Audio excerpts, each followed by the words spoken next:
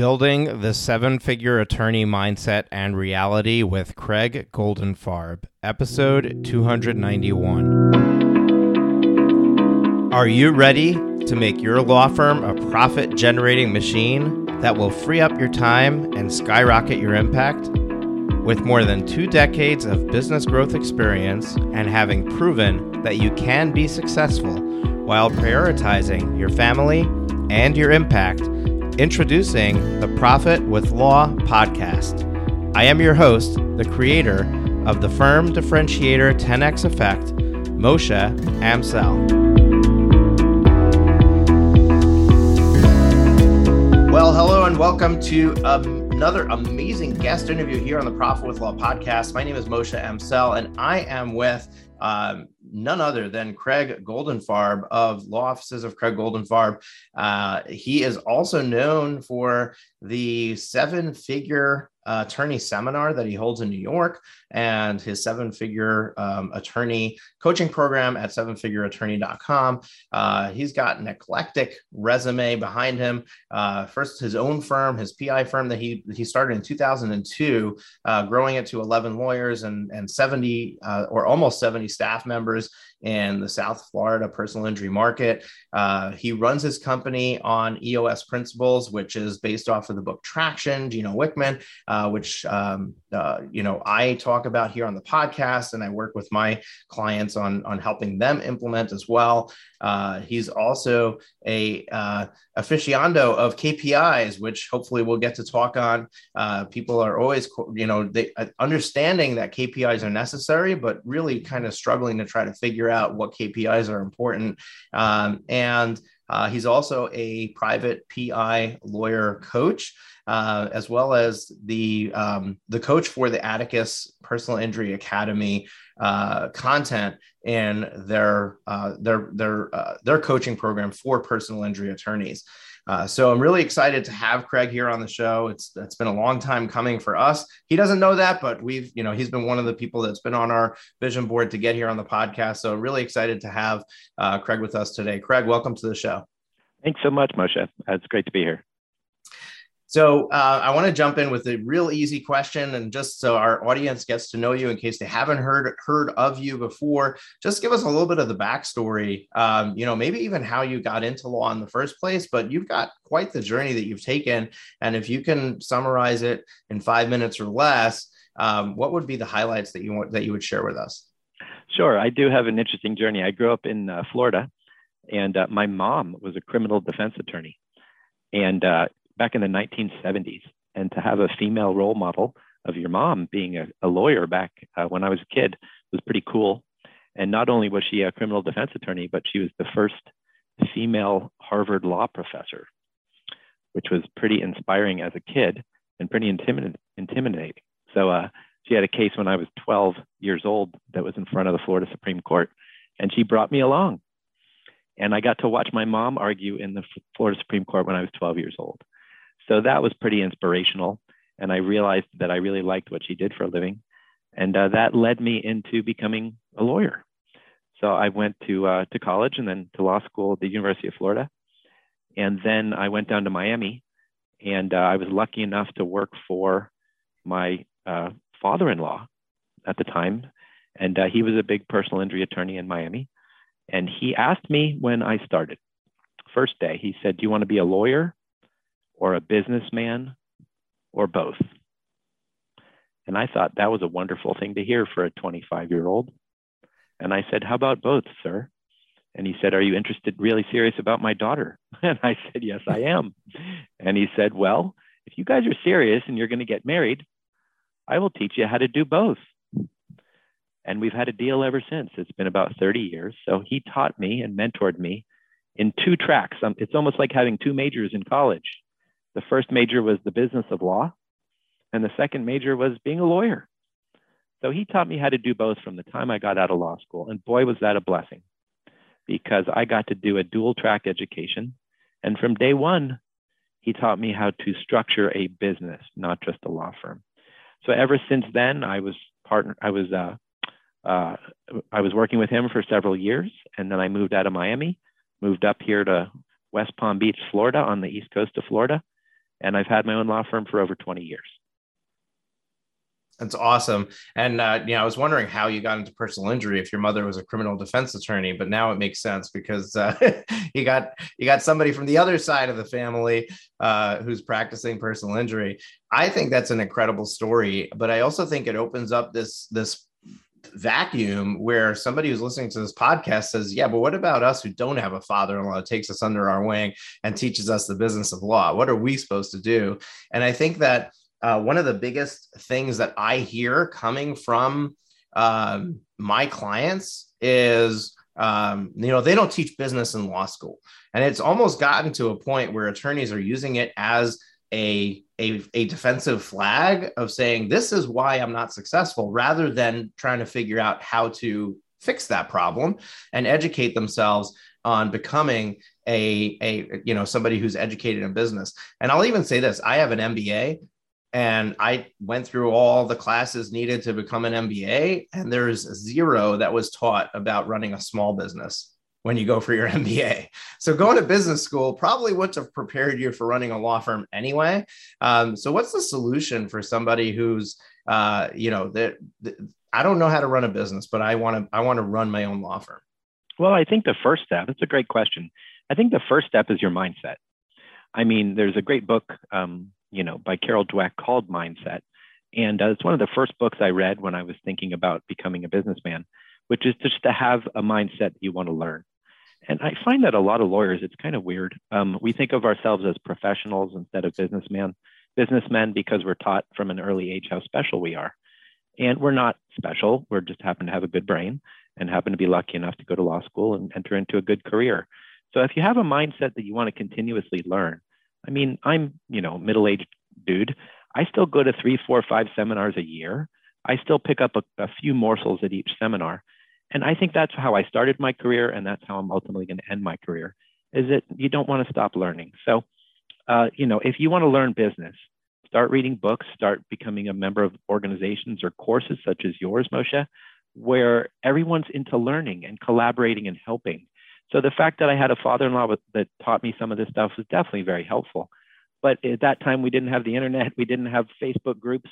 We didn't have anything in the late 1990s. I just had my father-in-law, and there weren't that many seminars. So the fact that these days, for someone who's young, there's so many opportunities, so many knowledge resources, so many Facebook groups and seminars. I don't think it's that difficult. I think if you go to all these groups and really immerse yourself in the organizations that teach, that it's just as good as having a mentor or a tribe of mentors, as the book. There's a book called Tribe of Mentors. So, having a tribe of mentors is really easy these days. Yeah, and I think it's bringing up the fact that it's really easy is something that we should caution our listeners about, because you kind of need to make a decision about who your mentor is going to be or who your group of mentors are going to be. But it's easy to get torn in different directions and actually be given different messages from the different mentors that are out there. And there isn't a right or wrong way. One of the reasons that I went into the legal community and said, here, I'm going to teach you how to grow your business. I'm going to teach, we call this podcast Profit with Law, right? So many people were focusing on top line revenue. How do I get my revenue to be, I want to be $1 million firm. If you're focusing on being $1 million firm, you're focusing on the wrong thing. Focus on how you can take home $250,000. And when you figure that out, you'll probably be $1 million firm. But the problem is that we're focusing on the wrong number. So a lot of attorneys who are teaching other attorneys how to do it, they came into the marketplace saying, here's how I did it. I'm going to show you how to do it. And that doesn't work for everybody. So that's really where I started, working with lawyers, is to say, hey, I didn't do it. I'm not an attorney. I understand business. And I'm going to, no matter what practice area you're in, no matter what business you're in, I'm going to show you how a business is run. I'm going to show you what's important, and we're going to focus on that.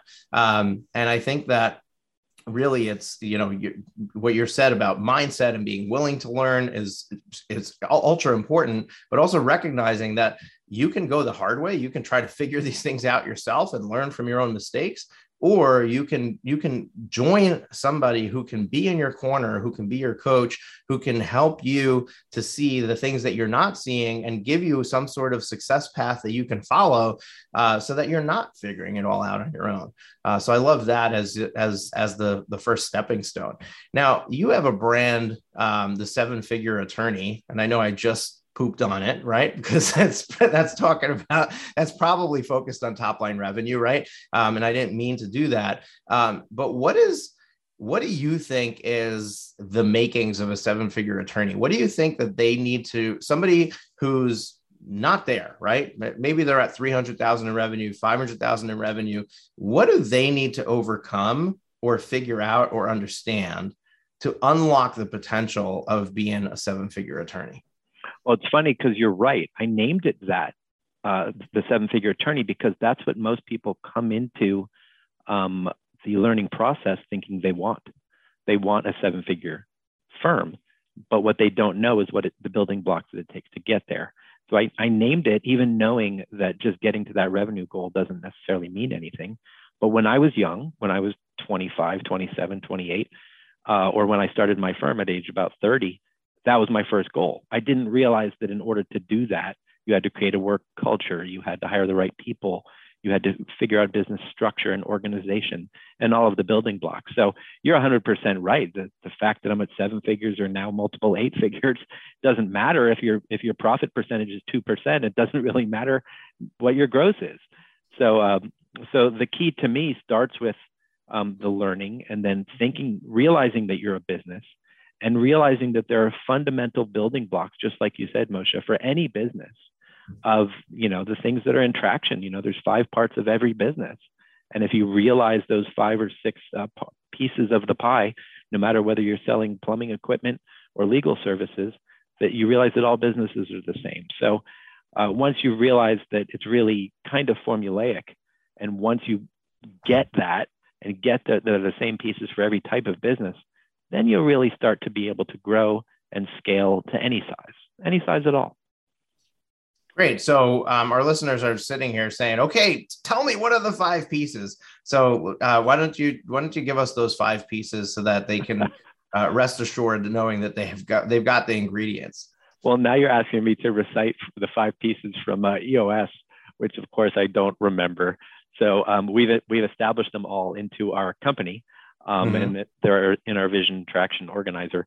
But you caught me there, Moshe. You'd have to do that because you probably read Traction more recently than I did. And I'm not going to put myself on the spot either. So, but definitely go read the book Traction. We're going to, we'll link that up in the show notes to this episode. And you can go purchase that on Amazon or at your favorite bookstore, wherever it is that you like to purchase your books. So, tell me about this. I know you do a one-day seminar in New York City around the seven-figure attorney concept. What are the kinds of things that you cover in that one day? Like, what is the curriculum that's going to impact somebody so much that they should come and spend a day in that room, and that's going to unlock their potential for success? Well, we start off by talking, as I said before, about mindset, which is that you really have to get away from the thought that you're just a lawyer. And a lot of people, as I said, from the time we're 5 years old and we're told, hey, you're gifted, to the time in middle school where we take the pre-SAT and we're told how gifted we are. So we're reminded over and over again how wonderful we are. And that leads to us thinking that we're in a profession, not a business. And I find that a lot of people eschew or turn their nose up at advertising, business techniques, etc., because of that mindset. And they don't, and they think something bad about business that is beneath them. So I start out the seminar really trying to shift the focus and change the mindset for anybody in the room who's stuck in a story of that they're special, or stuck in a story that business is beneath them because they're in a profession. So that's kind of how I start. And then I start talking about people, and I start talking about that people are the backbone. So, in EOS, the 6 that I finally remembered are vision, people, data, issues, processes, and traction. Those are the six parts of the components of every business. And so that's kind of how one of the ways I structure my seminar is to talk about all parts of a business, is I kind of mirror the six aspects from EOS. So once you talk about the fact that you can shift your mindset, you've got to determine on a continuum whether you want to be a lawyer or a businessman or somewhere in between. And if you really ask yourself that question, it's almost like a continuum. You can be 100% CEO like me, and I do zero law. I have zero cases, and I haven't in 10 years. Or you can be 100% technician, which is all you do is law. And if all you do is law, you really shouldn't have your own law firm. You should work for somebody. Or you can hire a CEO. Or you can hire a CEO. And you can do it, but you're going to be stuck. And you're going to be stuck because all of your time is going to be spent on cases. And that's okay. But you're probably going to struggle in growth because you're stuck in being a lawyer 100% of the time. Most people want to be somewhere on the continuum. Most people don't want to be 100% one or 100% the other. I do. I want to be 100% businessman. But a lot of people are 50-50. You didn't start, admittedly, you didn't start there, right? I absolutely didn't. When your future father-in-law asked you the question, you said, hey, I want to do both. And I think that you stepped into this 100% business owner role. I did. I spent about 10 or 12 years being a trial lawyer. And at the same time, I was learning about the aspects of business. And about 10 or 12 years in, I thought to myself, what am I good at? What am I best at? And what's the best use of my time? Well, if you read Traction, it distinguishes between the integrator and the visionary. And I realized I was really a visionary. And I'm the person who came up with great ideas to expand the business, expand the marketing. So I started going more and more towards the CEO visionary role. And I realized that's where I was most happy and what I was best at. And the whole key to a successful career, in my opinion, is figure out what you're best at. Surround yourself with people who complement or supplement your weaknesses, and then you'll take off because you'll be happy with what you're doing and you want to do it. So once I figured out where I wanted to go and that I was a visionary, I spent all my time working myself into that position. So I now have 7 trial attorneys, and they're all amazing. And I have 70 staff. And all these people are either supplements to me or complements to my weaknesses, but I'm the CEO and the visionary, and I drive the ship. Yeah, one of the things that I share with my clients is this math computation, where if you look at a full-time attorney and you say, just make an assumption that they have 1,500 billable hours and you're billing them at $250 an hour, which clearly that's too little time, too little amount for the hours. And I know I'm talking to somebody who's personal injury and you don't deal in hours, but it's something that people can wrap their heads around. Well, a full-time attorney can easily be responsible for a $600,000 revenue stream.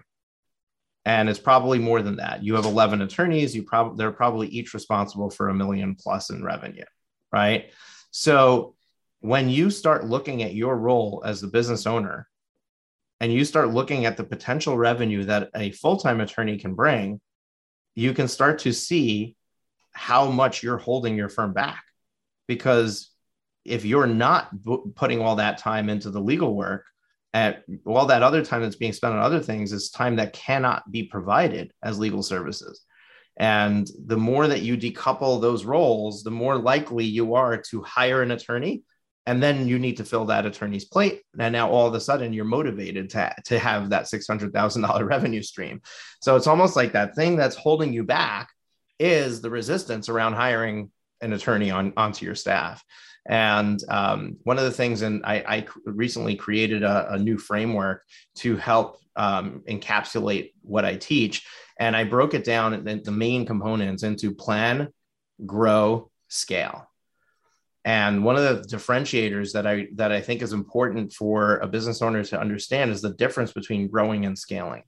And I'm a dad of 6, so I like to use the analogy of kids. What's the difference between growing and scaling? Well, when you have one child, you're putting all your efforts into raising that one child.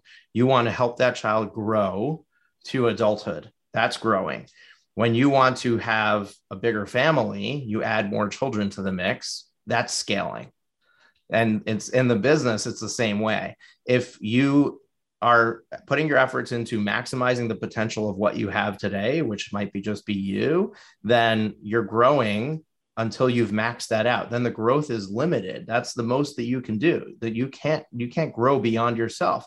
But as soon as you start scaling, that is when you're adding more attorneys to the mix, more paralegals to the mix. And now you have the ability to grow even further because now you have a new set of children to raise to adulthood. And, that's really your motivation should always be, how do I maximize my growth so I can step into the next version of scaling for my firm? So what do you think, Craig, on somebody who understands this concept? They say, okay, I understand that I need to be a business owner. I need to kind of separate myself from legal services. Maybe I'm not going to go 100%, but I'm going to try to focus as much as I can on the growth of the business. Where should they be focusing their time and energy on when we're talking about growing the business? So often people, they have this misunderstanding of what working on the business is, which is something people like to say, I'm going to work on the business instead of working in the business. I think I'm going to piggyback on your analogy because it's excellent. So if you're raising a child and you're raising them through puberty, and you've come up with 5 rules as to how to get your 11-year-old daughter through puberty, right? So if let's pretend that was even possible to successfully get your daughter through puberty, right? I have two daughters. So let's pretend there are 5 perfect rules to get your daughter through puberty successfully. So the key there is to document and proceduralize that process so that once it's done, you don't have to do it again. So anything that is done more than once, which is make your daughter feel good about herself, right? Write it down. Step 1, reaffirm your daughter's wonderfulness, right? Now, when you have daughter number 2, someone else can reaffirm your daughter's wonderfulness because now you've made it a process or a procedure. So you can have 10 daughters, and assuming this analogy worked, which it wouldn't because it's only one dad, but assuming that this analogy worked, I now have 7 litigation teams. Do you think that I have to train litigation team number 7? Absolutely not. Because with litigation team number one, we documented all the systems, we got all the training down, we automated everything. So when we added another litigator and 2 sub-staff, the paralegal and the litigation secretary, all we had to do was say, here's the playbook that we already did, go to town. We can add pre-suit teams or pods, we call them pods, or litigation teams or pods without involving more of my time. So the key to growth is figuring out those 5 rules to raising a successful daughter. That's growth. Scaling is documenting the growth, making it into a system so they can stamp it out and repeat it. So I love your analogy. I probably butchered the analogy as far as raising girls, but I like your analogy. And if it was in fact possible to proceduralize parenting, then you could do it with 20 kids instead of just 1. I'll tell you how it's working out with 6, and we'll take it from there. So yeah, I love that. And I want to have some follow-up questions for you, specifically around proceduralizing, documenting, people, there's a couple of questions around that I think people have. So the first is that I noticed sometimes, this is part of the blessing of having education at our fingertips. I find that sometimes that attorneys are focusing on systemizing and processizing before they're even thinking about bringing somebody on, which, if you think about it, it logically makes sense that I'm going to make it easier for that person to walk through the door. But in practice, what it does is it delays or allows them to punt the hard job of hiring somebody and starting to put them to work. So the first question that I have for you is, what are your thoughts on this? When should somebody think about hiring somebody versus spending time on documenting what that person's going to do? Which came first, the chicken or the egg? I would say the primary focus should be hiring first. So when I started my law firm, I had 1 person, and just Debbie. She was great. She came with me from my old law firm. So I realized that even though I had Debbie, I was still opening the mail because I didn't trust that Debbie could open the mail, which was kind of stupid. So I realized that the best and effective use of my time was not opening the mail. And then once you open your mind to analyzing what you're spending your time doing and get over the fear of delegation, and delegation is failure to delegate is all about fear and trust. So once I knew I could trust Debbie with tasks 1 through 10, then I realized that there were probably tasks 11 through 20 that I could trust a paralegal for. And Debbie was just a secretary. So I scrimped and saved up enough money to hire a paralegal. I use the analogy often that when you go into the doctor's office these days, there's a physician's assistant, and there's a medical assistant, and there might be an advanced registered nurse practitioner. Those are 3 physician extenders.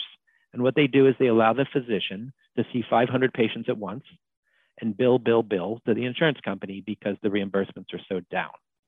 Now, just like in a medical office where doctors have come up with these physician extenders, all of our staff are lawyer extenders. So a paralegal, a litigator, a receptionist, an office manager, to be honest, they're taking things off your plate. They're allowing you to do what a doctor's office does, which is to see 500 patients at once, or in my case, 5,000 clients at once. So if you use that same analogy, when you go to the doctor's office, you might not even see the doctor. And guess what? You might be okay with that because the physician's assistant or the medical assistant or the A&P is quite competent. And we're used to that. Well, guess what? People are used to it in the legal industry too.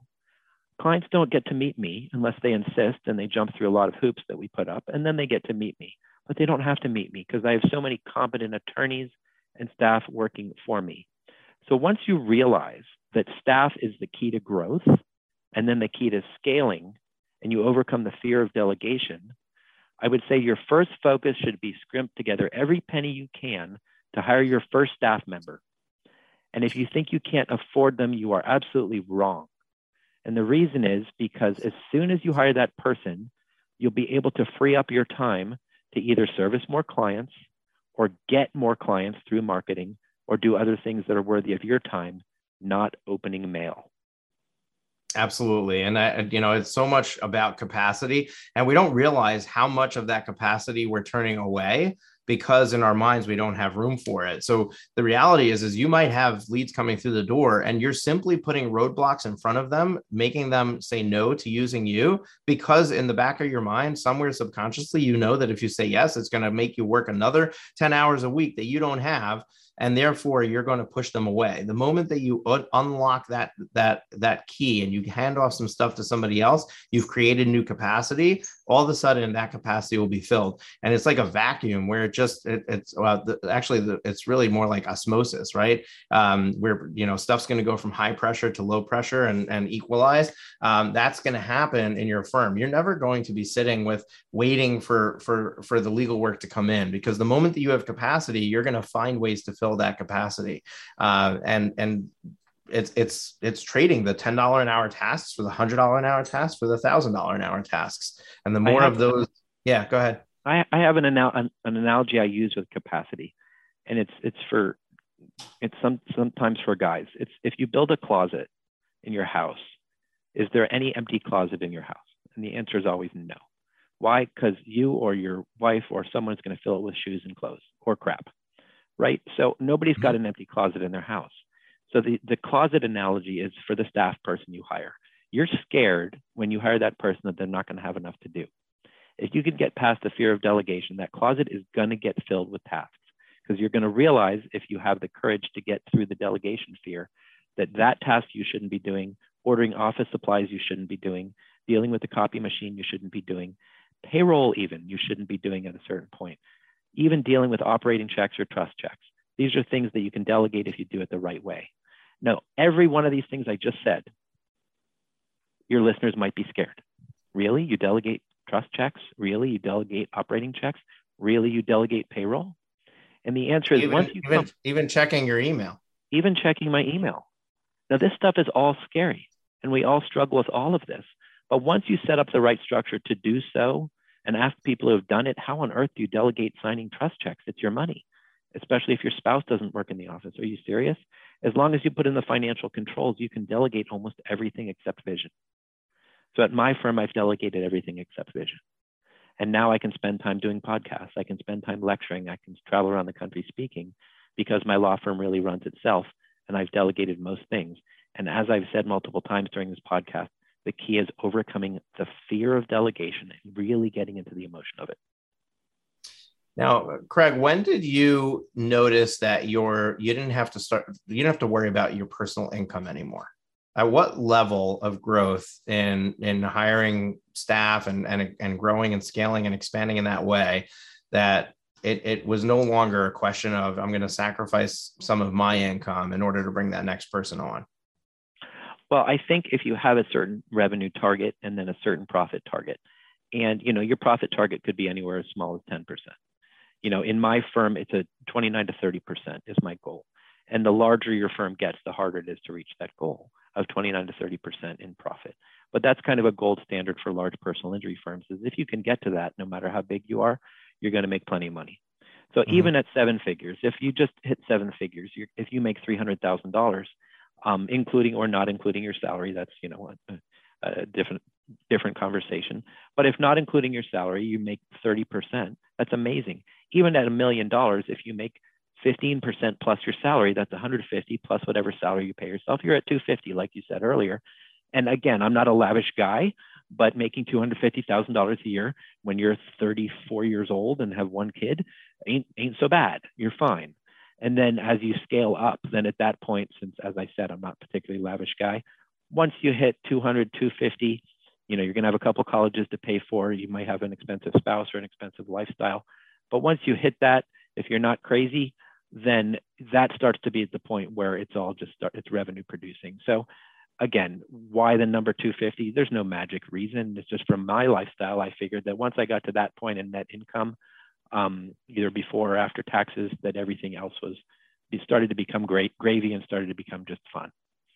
So in your own personal journey, do you remember what your firm looked like when you started to make that level of income from the firm? Were you still a solo? Did you already have an attorney? And this is just so people can kind of like conceptualize what it might look like for them. Sure. I think I hit that at about 7 staff, and maybe I had 1 or 2 attorneys. And 7 staff was also the key metric for me to when I hired an office manager. And it was my first office manager. And I think one of my skills as a business person is realizing when to hire and who to hire. And people have said, how did you learn that skill?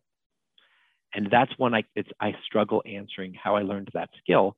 But the only thing that I can think about, because I was probably, 35 years old at the time, 34, was learning from mentors, learning from groups, learning from other people, asking them, okay, when did you hire this person? When did you hire your first receptionist? When did you hire? I depended on other people to tell me, people I respected, and I actively sought out other mentors and other people who are personal injury attorneys. If you are shy and don't ask those questions, you're never going to know. But if you're a member of a Facebook group or a mastermind or your organization, Moshe, and you ask that specific question, when do you hire a receptionist? Who do you hire first, a receptionist or an office manager? Who do you hire first, a paralegal or a secretary? These are great questions, and listen to the people who have done it to scale like me. And I tell people, I know lawyers who have 15 to 20 staff and they don't have an office manager. And I coach them privately. I say, I'm not talking to you again. I cannot coach you unless you get an office manager next month, because you're running everything wrong and you're doing payroll and you're listening to vacation requests.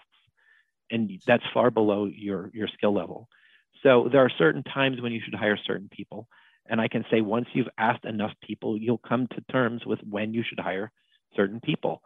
But that is where you should be spending your money. Documenting processes is what I would call phase 2, but you have to get to phase 1, which is you have to have people who help you first. So hire to your capacity, borrow if you have to, take a line of credit, but you've got to be a lawyer extender. You've got to have a lawyer extender, just like doctors have physician extenders.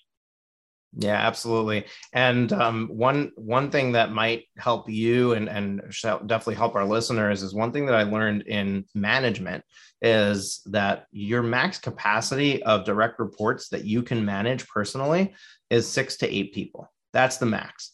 So that's why you had at 7 people, it was time for you to hire an office manager, because if you had hired another person, you would have been outside of your capacity of how many people you personally can manage. So now you put a manager in place. And now the next game to play is, how do I have 5 or 6 managers that are directly reporting to me, each of them managing 5 or 6 people. So as the business grows, every time that you get to that number of 5, 6, 7 people, you want to insert a manager, and that's really the guidepost to use. I had a leadership team of 7 people up until about 3 years ago, and then once I instituted the EOS, I'm down to an executive team of 3. So I only have 3 direct reports right now, and that's made my life a lot easier, because you can manage 6 to 8. That's absolutely true, and it's a good guideline.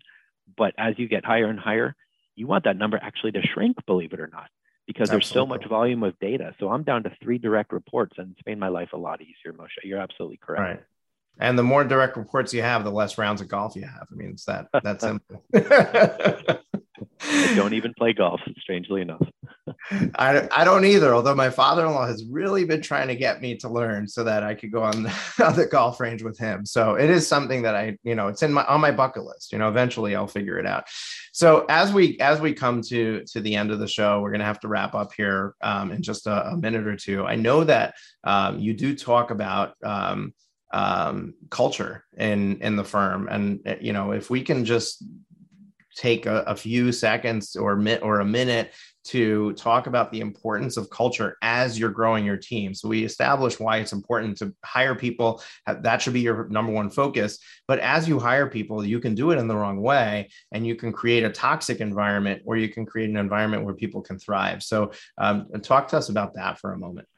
I think part of my mindset is that I feel a lot of gratitude, and the gratitude for the people that work for me. I tell them that you work with me, not for me. I have read the 5 Love Languages in the Workplace, which is a fantastic book in figuring out what motivates your employees.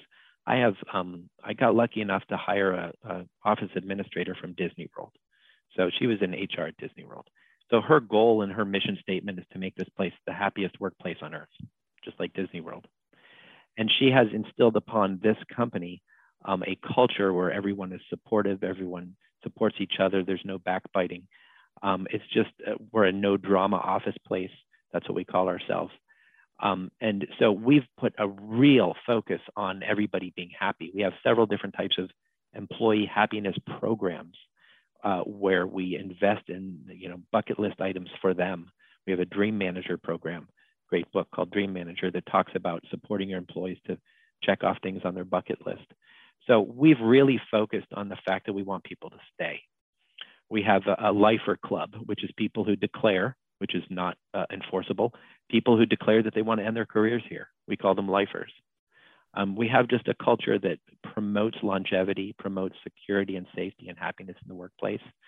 And because of that, we have very low turnover. Even during the great resignation of COVID, we've had very little turnover as far as people leaving us for a better opportunity. So the importance of culture is absolutely our number one priority. And it's even in our mission statement, is the importance of keeping our employees satisfied and happy. Craig, I love all these things that you just rattled off. And as people are listening, folks, if you're like jogging or in the shower or whatever it is that you're doing, listening to this podcast, go back and listen to these last couple of minutes and jot down some notes. When you first start hiring, you're not going to be able to do all these things. But you can start thinking about, what do you want your culture to be? What do you want the environment for people to be in your firm to be? And at least don't negate that in the way that you lead from day one. Don't be the opposite of that, but actually prepare yourself to step into that role. And as we come to the conclusion of this podcast episode, I would love to, maybe have a follow-up down the road where we can dive into culture itself, because there's so many things to unpack with what you just shared. What is one, like if you had to encapsulate one piece of advice for anybody who's listening to use that would work for them, no matter what size their firm is, no matter where they're at in their journey, if you had to choose just one piece of advice to leave with somebody, what would that be? And then as a follow-up to that, where can somebody get more information about you, your programs, anything that they want to do that you'd like to share with them? The one piece of advice is where we started this podcast, which is to examine your mindset, which is what do you want to be? Do you want to be a lifetime learner, or do you want to be someone who's closed off and not willing to accept things? I have a very successful law firm, and I am not confident I know anything. In other words, I'm a confident guy, but I always can stand on the shoulders of others. So the one piece of advice is really examine where you are mentally and what is blocking you from growing and what is blocking you from learning, if anything. As far as how to follow up with me, the best way is to take a look at my seminar's website, which is sevenfigureattorney.com. It's in New York. It is not being held virtually. It is a real live conference, April 7th, 2022 in New York, sevenfigureattorney.com. If you're interested in some coaching programs, Moshe's is excellent. There's different types of coaching programs. I'm a teacher at a company called Atticus in Orlando. They have a wonderful system, and I coach their PI Academy. But get into some sort of system that's right for you and some sort of group.